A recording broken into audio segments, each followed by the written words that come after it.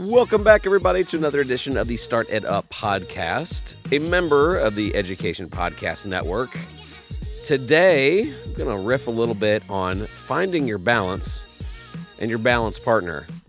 So what I mean by that is I listen to so many people that I look up to, and a lot of times they seem to be almost in opposition to one another.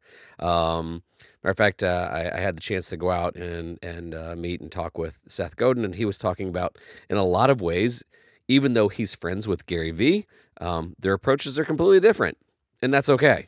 And also, one of my really good friends started posting that he was going to get back in shape. He's around my age, and he was really getting after it, and he injured himself, and he's regretting that. And I read people that are winning the morning and only getting 3 hours of sleep. And I saw this Casey Neistat video that I really looked up to, and he was only getting like 2 or 3 hours of sleep. And then I tried a little of that, and I'm like, this is terrible. And so while I'm inspired by a lot of people, right, I have to find my balance. And there's that uncomfortable zone where you know that you're not stretching yourself to the limits, but at the same time not going to go off the deep end.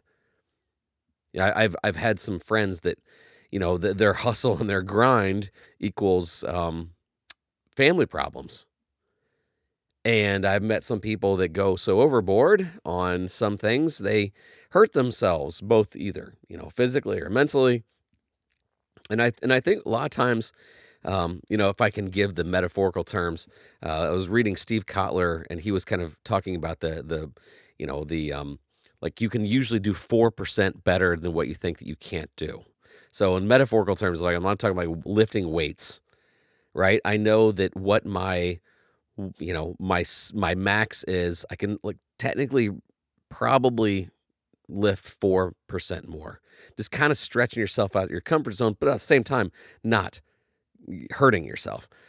And I found the best way to do this is to have a balance partner, an accountability partner, somebody that's going to call your bluff and say you're not really giving it your all, but not going off the deep end and injuring you.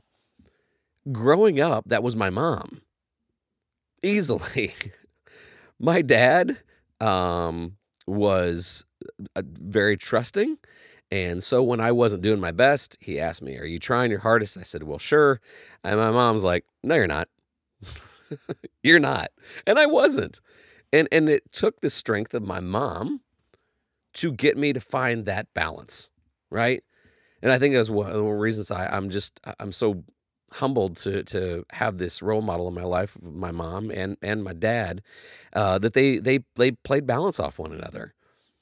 And I'm excited because Alicia and I have the same thing, both in raising our children and also holding us accountable. There are times where I might fall, into this pit of I'm not going to work out and have, stay up too late and work on things, or get up too early and work on things. And she's the first one to say, "That's enough. Ease her back there, buddy." And at the same time, I'm the same way for her. So who in your life is your balance buddy? Do you have one? Because they're really important. And while I love looking up to Gary and Seth and some of these guys, that's not me.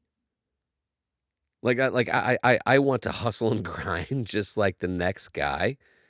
One of my really good friends, JT McCormick, I can't keep up with him. I sleep more than he does.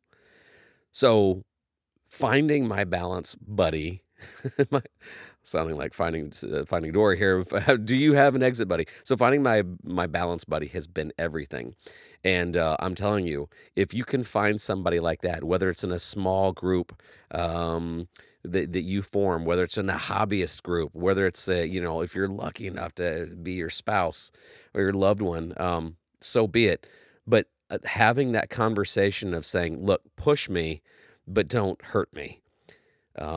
Make me stretch out of my comfort zone a little bit, but don't make me suffer the consequences." Anyway, all right, that's all we have for today. Thank you so much. Again, try to find that balance buddy, and remember that opportunities are everywhere. We'll see ya.